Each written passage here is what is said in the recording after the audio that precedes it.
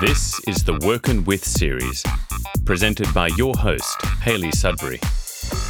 Listen in each month to find out who we're working with. Hayley sits down with some of the world's most exciting leaders and entrepreneurs to chat about the companies they love, their definition of success, and the real secrets behind it all, their superpower. So I'm here today with Bethany Coby, co-founder of Tech Will Save Us, and I'm sitting here in one of the workshops on Viner Street. And I've had a bit of a tour, and it's a pretty impressive setup, seeing everything from kind of the packing line through to product development. So thanks for having me. Thanks for coming. Great to chat. I mean, Bethany and I, we met a couple of months ago now at a London and Partners event and talked about some of the challenges that we face as entrepreneurs and also some of the wins and fabulous things. Mm-hmm. But I'd love you to sort of share a little bit about how you started Tech Will Save Us and what you're all about. Yeah, absolutely. So Tech Will Save Us is basically a toy brand for the creator generation, a generation that will be creating, producing, and inventing with technology, not just consuming it. And we've done that through essentially developing a range of play experiences, which have physical products at the heart of them and a digital platform that helps kids to bring their toys to life with electronics, programming, and content. So that's really at the heart of kind of what we do. And obviously that kind of a business requires a very diverse team to deliver that to the world.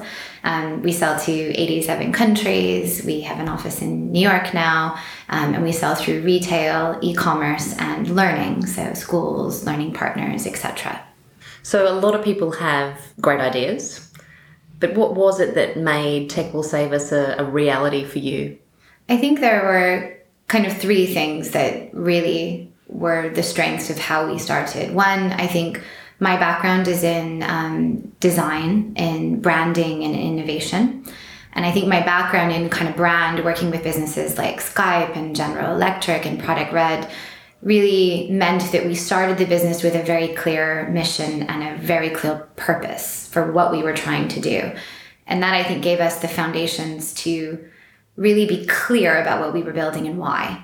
And I think that is a really solid foundation to then build a team around, begin to proliferate into products and services, because it gives you a foundation for why you're doing what you're doing that's bigger than revenue, bigger than engagement metrics. It's about a much bigger remit for the world, which I think is important. So we did that from the beginning. And I think the second thing maybe is the skill sets of myself and my co-founder, because we both come from design and creative technology backgrounds. We inherently we learn by doing. We put things in the world, we test them, we get feedback, we iterate them, we make them better. That is just actually a part of the design process. Some people call that agile. There's lots of ways to describe it, but I think as a designer, as a creator, that was a really natural place for us to start. And so, we did do assessments of the market, etc., but the way we really learned was by making things, testing them, and putting them into the world, which I think allowed us to move fast. And also we could rely on our own skills to do that, which I think was really important. We've now reached, the edges of some of our skills, and we definitely have needed to build teams around us to be able to fill the blind spots and the gaps, and quite frankly, do a ton of stuff better than we can. But I think that core kind of skill set allowed us to get moving and working quickly. So that was really important to us. And there's absolutely no doubt in my mind that Tech Will Save Us is not a purpose-driven company, as I notice your business plan, which is visually articulated on the wall there, and I think it says, what you're going to do explosively over the next 2 years. Even the language is very different, which is great to see. So what didn't you know when you started out, and how would you do things differently now? I mean, you don't know anything until you start. There were a ton of things I didn't know and probably still don't know. I think there may be 2 points to focus on in this question. One is building a product-based business. So a lot of people talk about hardware being hard. It is. It's hard. It has complexity in it that is different than potentially purely digital-based businesses. And I didn't fully know, as you can't possibly, know the extent of the complexity that you're going to be dealing with, from supply chains to procurement to, digital development to IoT. I mean, the list is endless, the complexities that are embedded in making physical product. And with all of that is the satisfaction that you're making physical products. So something to show. All of that complexity is still all worth it because we have this amazing range of products that we've been able to tangibly create in the world and have amazing kids using them and upskilling and learning and expressing themselves through, tools and skills that they might have not had access to otherwise. So didn't know that, and now have an incredibly wide knowledge base of COGS and supply chains and manufacturing and wholesale and, all of these things, which I just didn't know before we started. I think the second thing is how important team is, and building a team of A players is. You can have the most amazing strategy that's just rock solid with all the metrics that you need and all the milestones that you need. If there are people sitting in the wrong seats doing the wrong things, or you don't have the team to execute, doesn't matter how great your strategy is, you won't deliver that strategy, or any strategy for that matter. And I think I kind of intuitively knew that through, my professional career, but it is very different when you're responsible for that, when you know the entire kind of complexity of the business, and when also you've been responsible for recruiting a lot of those people. It's even more palpable how important that is in building the right team at the right level is. And I think that maybe is the crux of how I might have done things differently. Knowing what I know now, knowing the processes I know now around recruitment that I think are actually really great, that we now really rely on. I don't think some of our hires have been extraordinary. And some of those extraordinary hires have been lucky. Yeah. And at a certain stage, no longer is it luck. Of course, there's still intuition around hiring and, those kinds of things. But we have a much more rigorous process and a much clearer framework and expectation for what level we need to recruit at and why. Mainly because of mistakes that we've made. And so I think that's probably the main thing I would do differently, is just a more rigorous process from the beginning in recruiting and ensuring we had the right team to deliver at the right level. And can you share a little bit more around what you're currently doing now to attract A players? I think, it's particularly useful as people are starting companies to hear someone who's gone through the journey and now fairly happy with their process. Yeah, we've worked really hard on our process. One of our values as a business is around a love of learning. So constantly, not just learning in the sense of our products are about learning, but as individuals learning faster than we need to learn. And so I've done a lot of learning around best practice recruitment, including working with some coaches and learning from some great recruiters and also learning from some terrible ones around best practice. And I think we have a pretty tight process, which is based on a system called top grading. Again, I think one of the lessons is you don't have to invent this. A lot of these things exist, and we can modify them to feel more ours, but we can start with a methodology that is tried and tested. And so top grading has been a really important part of recruiting really well, and allowing that to be a tool for everyone to use, not just me to do. And I think two main lessons are really clear job scorecards from the beginning. What is the mission? What is the objectives? What are the experiences? And what are the KPIs this role is going to be measured on? And those clear job scorecards make recruiting really fast, because you're going through a pipeline of individuals and you're literally able to go through it super quickly, because there are going to be no yes. They either do or they don't. And there's no real explanation around some of those things, which makes the process much quicker, and also the recruiter much more confident about the decisions around who goes through and who doesn't. And then the other thing is knowing what we know about the A players that we've been able to recruit in the business, having a level of experience now that we just won't go below, right? You've got to have done this. And if you haven't, as much as we might love you, as much as your values might be in line with us, it's just not going to ever be right for you or for us. And being much clearer about that. And I think that comes with maturity. But I think that has been a really important lesson that we've learned over time. It's interesting. You're the first, early stage growth entrepreneur that's mentioned top grading. to me. Like, I was trained in it years ago when I was in the corporate world, and it was very useful to get an outcome-focused team, make sure the right fit. But I haven't heard a lot of people using it recently, so it's good to know it still has an application for, you know, fast growth businesses as well. Totally. I mean, I think, again, you don't have to invent these things. There are really great methods that you can lift and make yours to ensure that you have solid processes that are scalable to other people in the business. Totally agree. Who was it that championed you along the way?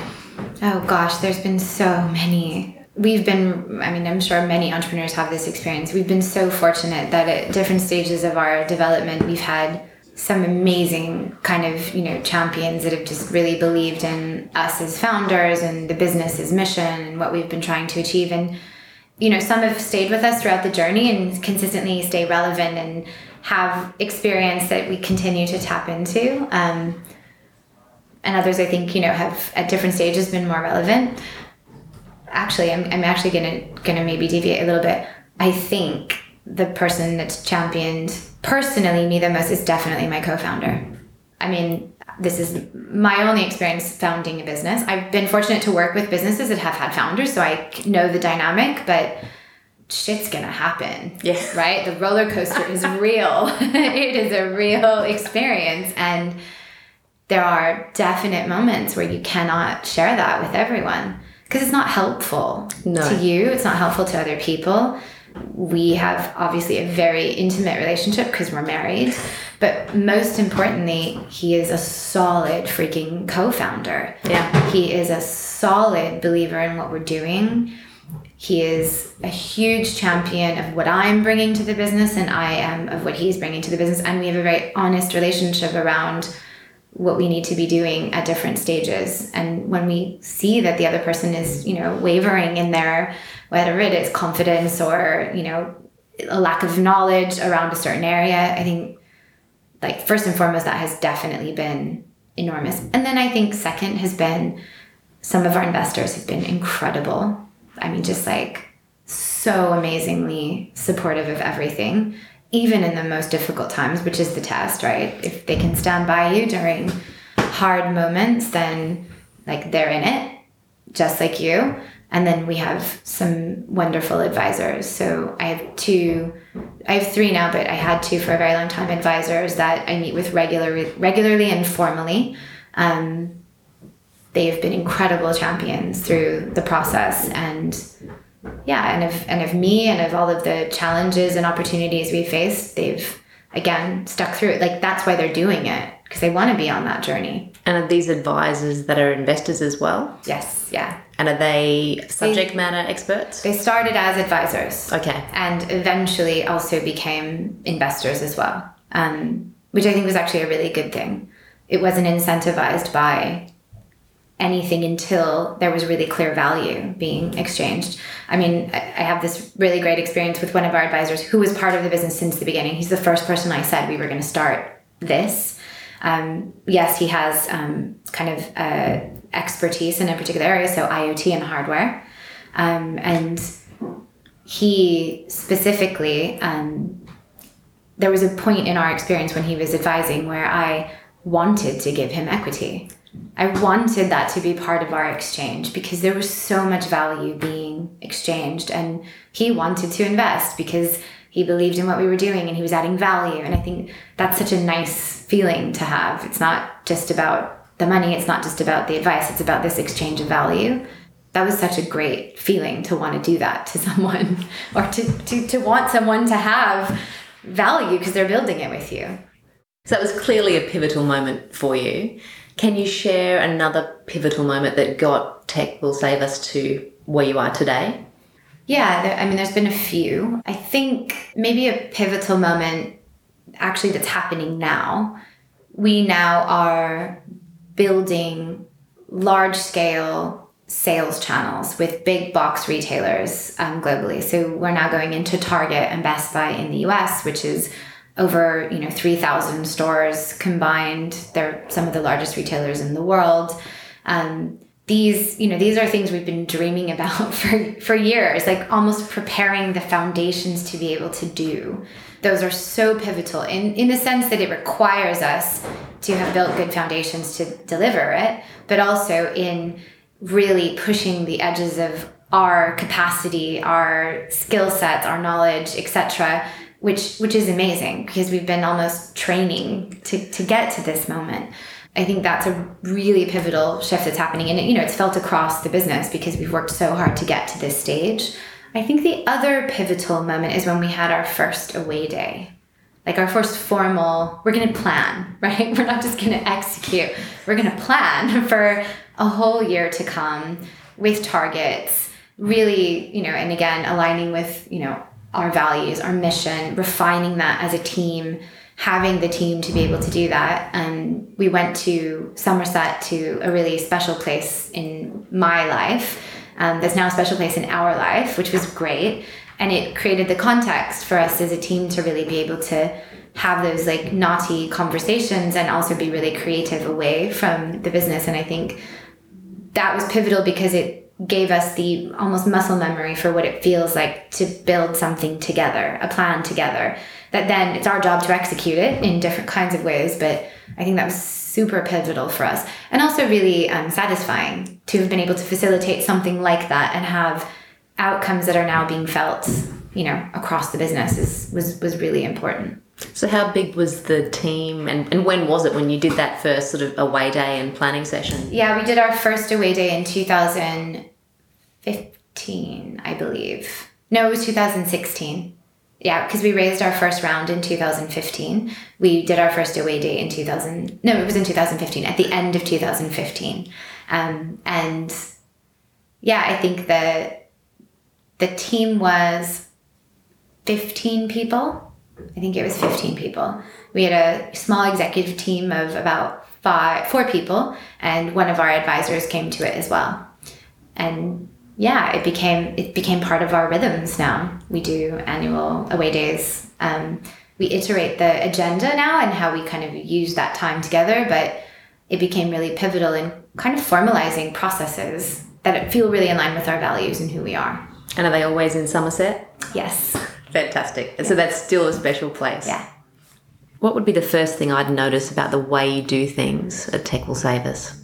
I think it's really, really palpable that we do really cross-disciplinary work, that if you were to come work on a project, although it might be delivering an outcome to marketing or it might be delivering an outcome to sales, you most likely would be working with someone in product, potentially a developer, someone in production might be feeding into the process. We have very cross-disciplinary ways of working, mainly because it's really important that those insights and that kind of diverse perspective is feeding into outcomes. So I think that's a really kind of palpable thing that people always comment on when they've started working with us. I think the other thing is, and I think this is really important, there's a kind of rigor and a discipline to how we work, but it's all very playful. We're able to have quite rigorous, high expectations of the way we work in a very disciplined way, but with really fun and funny kind of ways of doing it. So for example, we do quarterly OKRs. When we set our OKRs with the team, at the end, when we share everything, we do this weird dance. I mean, it's totally bizarre, but it's quite a rigorous thing that we've just done. We've just set like all of the objectives for the whole team for the quarter, which is a big deal and it's quite important. But we start that process with this funny dance, which the reason it's important to do these kinds of things, one, it just kind of happened and now it's just stuck.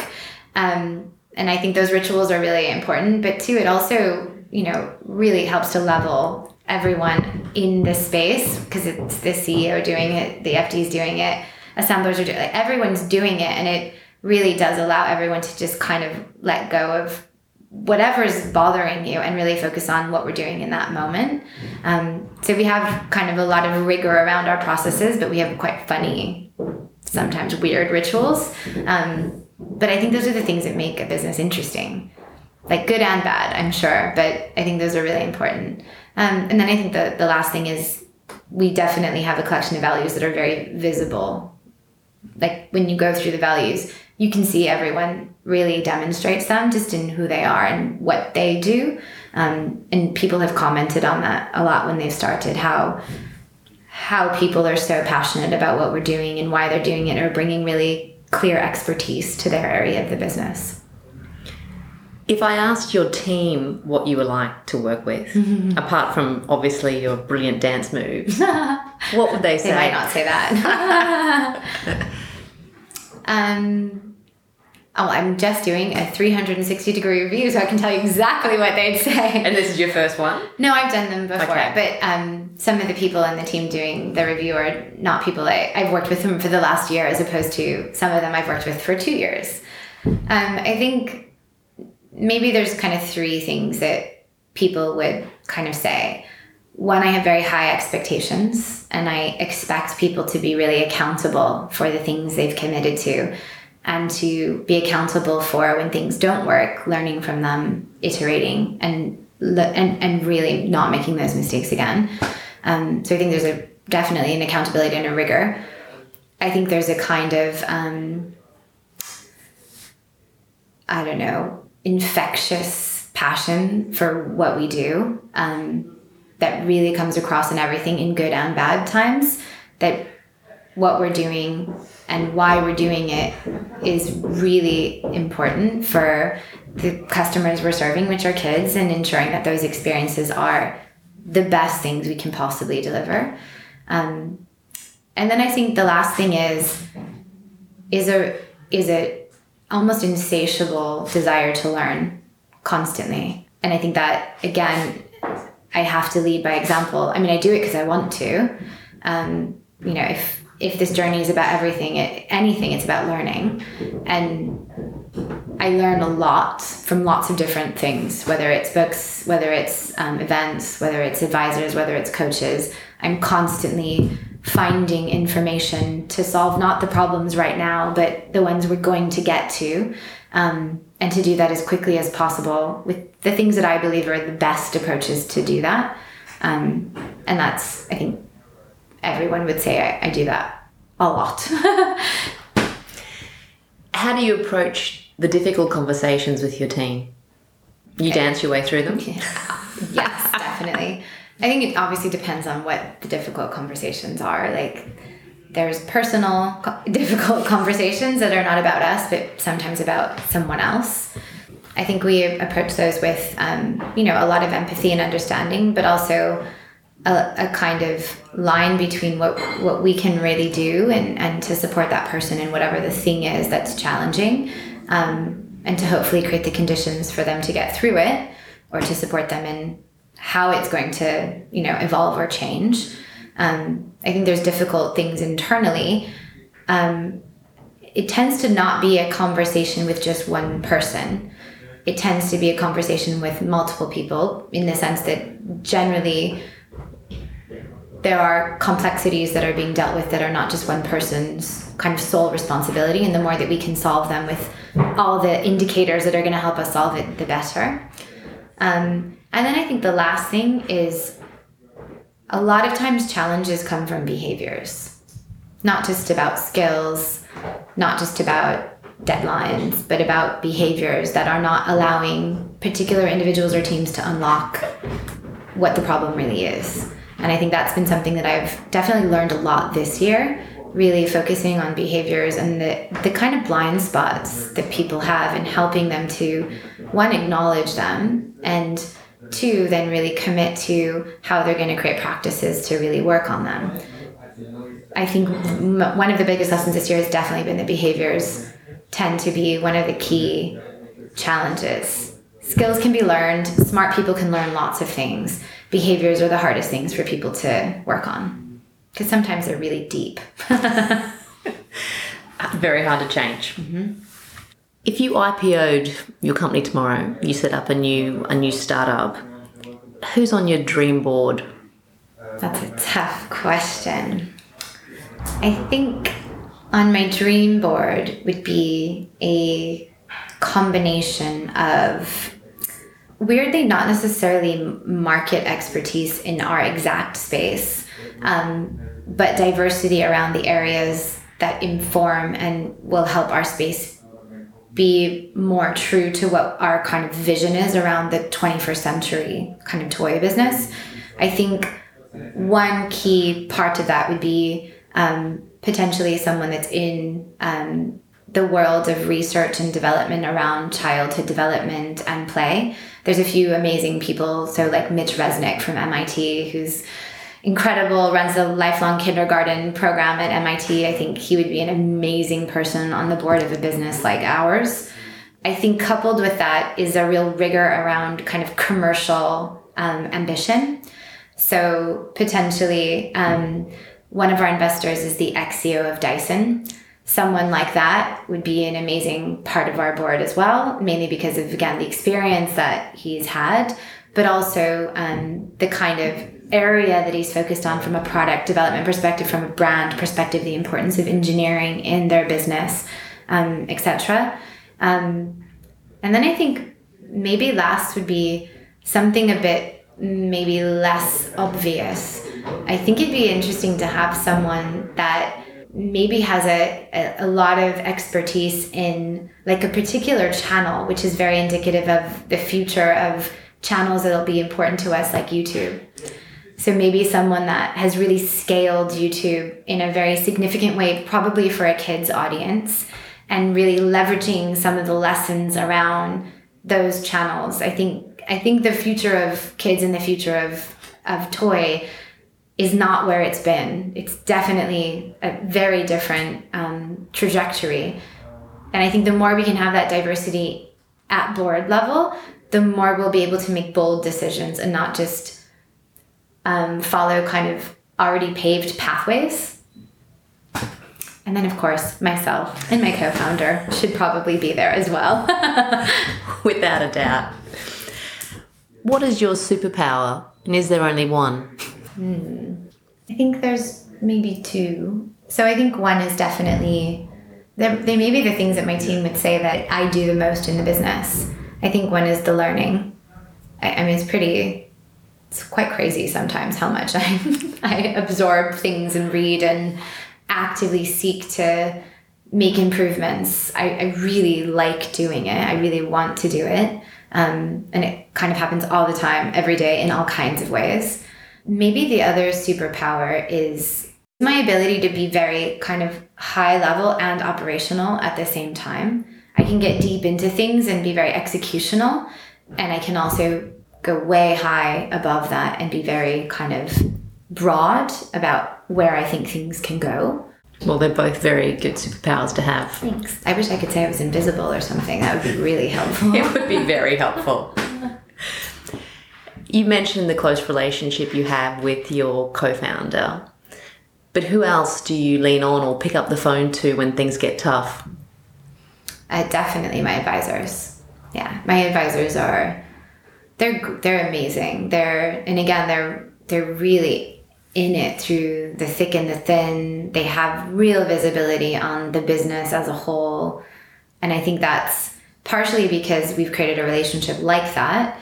And partially because of who they are as kind of operators in the world. They are operators. They're not, I'm going to tell you this big, lofty, strategic kind of thing, and then off you go and see if it works. They're operators. And so they're equally driven by getting things done and doing them and solving problems. And so I think they definitely are the ones that I call, and I definitely call them at all kinds of crazy hours, as do they for me. And you mentioned there was one advisor you worked with in the very beginning. Mm-hmm.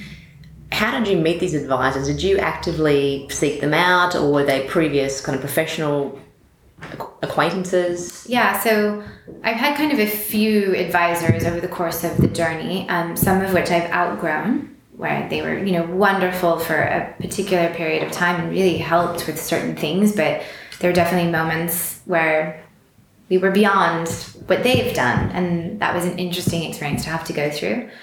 I'm very much an advisory type of person. I like to gather information to make decisions from people, experiences. I like to see how other people do things to then make my own kind of way in that. So I do that anyway. With these two advisors, the first one, I had known him already. He had a really successful digital business called Berg that then pivoted to create Berg Cloud, which was a IoT-based platform basically for developing IoT solutions. And I had already known about him anyway, and I actually met him saw him again at a conference that we were both invited to, which was the Do Lectures. So we were at the Do Lectures, and I believe we were like at a campfire roasting a marshmallow or something like that. And I had made a decision that I was going to, during that weekend, we had not started Tech Will Save Us. I had not quit my job yet. It wasn't a thing. It had a kind of purpose, and that was about it. That I was going to kind of test it out with people and talk about it to make it real. And he was the first person I did that with, and he was really excited about it. And so then we decided, well, we should talk about it again. And it really just started from there. And then we formalized it. And I think at the beginning, interestingly, he was running his business at the time as well. And I think it was a bit reciprocal. And then it definitely became much more of a formal, we're going to focus on product together, and this is the way we're going to work. And that was great. That kind of rigor. We're still really, good friends. I really, he's a great person, but it's great to have that rigor when you're working with an advisor so that you can really get value out of them and they get value out of the experience too. The second one I was introduced to we had a CFO, it's our only other CFO up till now, who basically said, I was meeting investors and meeting different people, and he basically said, I think you should meet someone. She's the smartest, most amazing woman I've ever met in business in my whole life. And I was like, oh, wow. Okay. And so I met her, and she really is. And so her name's Tracy Dorey. She started Kindred Capital. She's amazing. And we pretty quickly formalized our relationship, and she's been working with us for almost 1.5 years, almost 2 years now. And it's been an amazing journey working with someone like her, and also the wider Kindred team, but specifically with Tracy.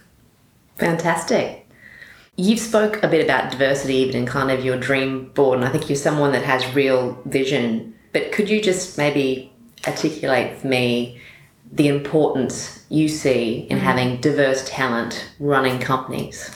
Yeah, I think I've seen it in our business. For whatever reason, by the nature of our business, we've been able to attract very diverse people. And I mean diverse in gender and ethnicity and age, in economic background, the whole gamut. And I think what that's done is a few things. One, it's meant that we're really questioning and constructively looking at our decision making, because we have different perspectives driving it, trying to make as few uninformed assumptions as possible, or testing those assumptions to really understand it. And that having those diverse backgrounds helps us to ensure that we're not making naive assumptions, nor assumptions that are going to be detrimental to the outcomes that we're trying to create. The second thing means is that we have much more, I would say, positive conflict, where we're discussing things, right? we don't have boring meetings. We have meetings where people have opinions about stuff. 1, because they care about the business. 2, because they're clear about what they need to do. And 3, because they have opinions, because they come from backgrounds that they've been able to develop very clear perspectives of the world around them. And I think that means that the meetings become really, and again, I say conflict in the healthiest way of the word, because we're able to talk about things like, we're serving children. We're not serving white kids. We're serving kids at large, and we have to make decisions around gender, and we have to make decisions around positioning, and we have to make decisions around inclusivity. We have to make decisions around price. We have to make decisions around, where we're marketing and how we're doing that. And having diverse perspectives helps us to make way more informed and, quite frankly, I think way more bold decisions around that. And then I think at the executive level, there have been moments where it's literally been me and a bunch of guys. In many situations, we've had it, for a little while, I was the only female on our executive level. And it definitely meant that I obviously brought a bit of diversity into that, but I can palpably feel the difference. We have a much more diverse team now, on the executive level. I definitely felt the difference when we were making decisions, purely because of the way we were approaching things. The, frame of references that we had, the fact that some of us have kids and some of us don't, and some of us are moms and some of us are lesbians. And that just means that we're bringing much more interesting perspectives to our conversation that I think help us be a way better business. And even at investment level, this is not intentional, but our board is male. I'm the only female, and I can feel it. And it's not just about man or woman. I think it's about just perspectives. They're privileged men.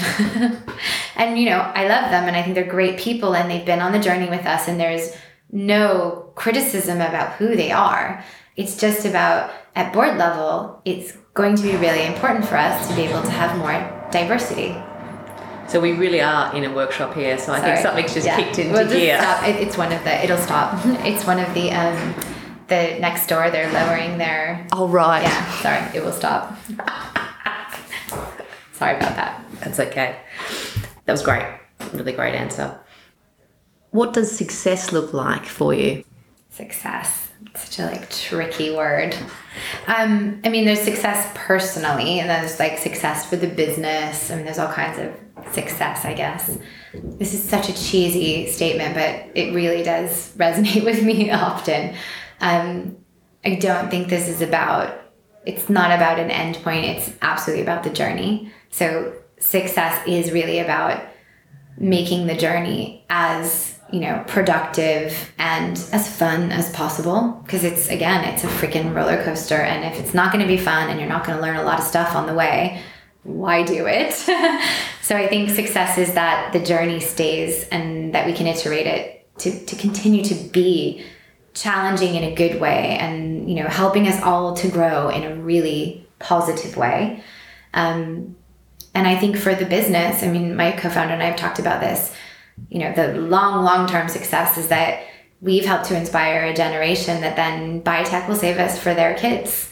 The same way I want my son to experience certain things that I did when I was younger, because they were so fun and so interesting and added value. And this is a longer goal, but yeah, we want a whole generation of kids that, they can't imagine their kids' lives without Tech Will Save Us products in them, because they are so fun and so valuable, and consistently help kids to learn skills that are relevant for, the age of technology that we're in, and that will change, and we should be able to change with that as an organization. So I think that would be pretty successful.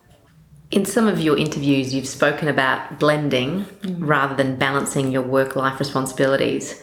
Can you share a little bit more about that? Yeah, so this is just my perspective, obviously, but I've never been a kind of, go to work, go home at 6. That's just never been my thing. As a designer, as a creator, the blend has always been there. But I think in my earlier kind of years, I made it a struggle. I made it more of I need to separate it. I can only be healthy if I'm separating these things and pulling them apart. And I just think that's not whatever was going to work for me.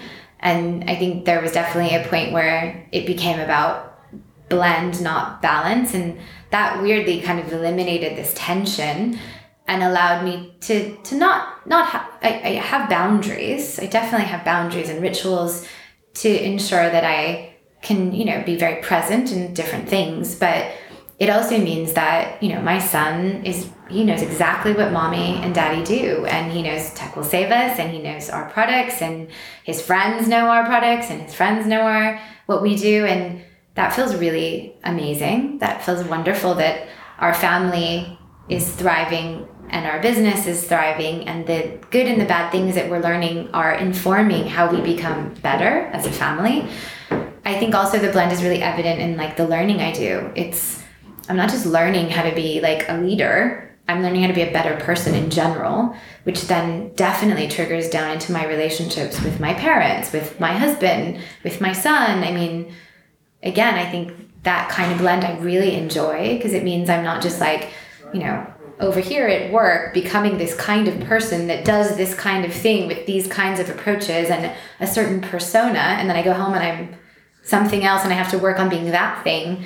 I'm working on being a better person in general that can make better decisions, listen well, help people to be decisive about things. And that feels, again, really good to me. And that blend feels really good to me. And so I keep doing it, basically. So it sounds like you can congruently be your whole self. Yes, I believe I am doing that, which is not easy. But I'd rather do that than compromise parts of who I am to kind of fit into something else. And I'm fortunate in that I can do that. I've created a business that allows people to do that. We've definitely created the conditions for that to be possible. And I think that's really important. And I was fortunate, again, in my professional career to be able to do that in my professional career. So when I was working for a business, the culture allowed people to do that. And I was fortunate enough to have leaders in my life that represented that to me in their own way, in a different way. But again, having those examples, I think, has been really important to me. And one, knowing it's possible, right? Like, I think references are not about mimicking. It's about just knowing that certain things are possible so that you can create a pathway to get there in the way you want to be that. But just knowing it's possible, I think, is kind of half the challenge. So lastly, what would be the one piece of advice you'd give to female founders or even potential female founders that are thinking about starting up or doing their first fundraise? What would you say to them?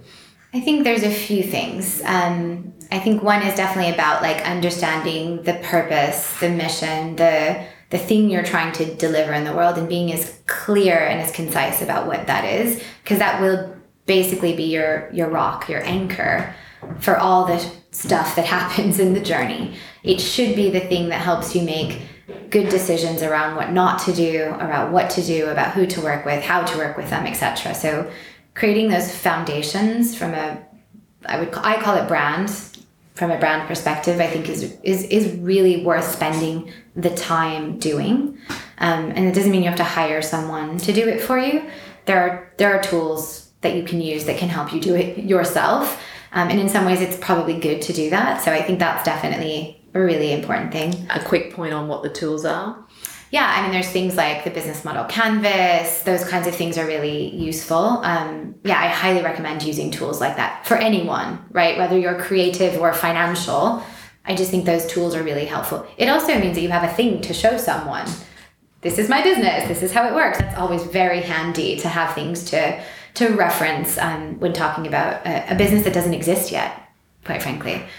I think with fundraising, I think one of the things I've learned from some very wise female founders that I've been fortunate enough to become friends with, it's really important that you understand the dynamic of the fundraising kind of process, that at a lot of times, and I'm definitely guilty of that, you're going into that kind of you're in like the child seat. You're like, please, can I have the money? This is my business. You're confident in saying it, but it definitely feels like there is a power thing happening. And I think it's really important to go into those meetings with questions around, why is that particular investor interested in your space? What is their knowledge about your space? Almost before you even start.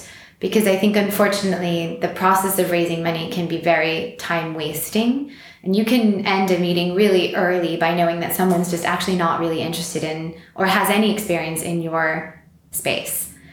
And it's not worth having a conversation. And I think it requires definitely a level of confidence to be able to do that, but it's worth doing that. Like, if you have a consumer-facing business and you're talking to an investor that only has invested in SaaS businesses, the likelihood that they're going to invest in your business is very low.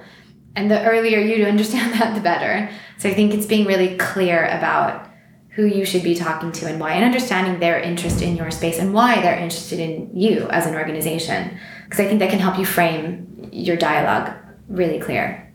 Then I think the second thing, or the last thing, is maybe about mentors and advisors. Finding, and it doesn't have to be formal at the beginning, finding people that you admire for whatever reasons, and really hearing about their stories and their journeys, and how they've built the infrastructure to support them over their journey. Because again, I think for me, it's those models give you insights into the model you're going to build for yourself. Everyone's going to have a model.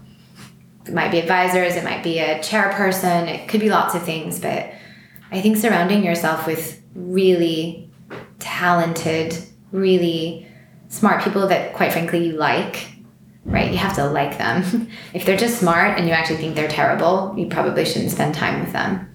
I think is really important in the journey, and finding those people and, growing relationships. I think sometimes people look for advisors and they go into those situations and without any exchange and without any clarity. And I think that's really hard for really busy, really smart people that want to advise.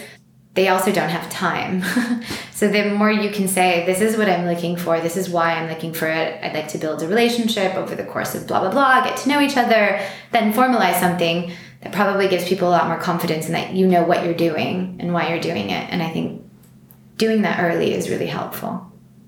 Well, thank you, Bethany Coby. It's been really insightful and great to hear about your journey. I'm sure it's only going to be more successful, and I look forward to catching up again in the near future. Thank you. You've been listening to the Workin' With podcast series. You can find us on iTunes and at workinwith.com.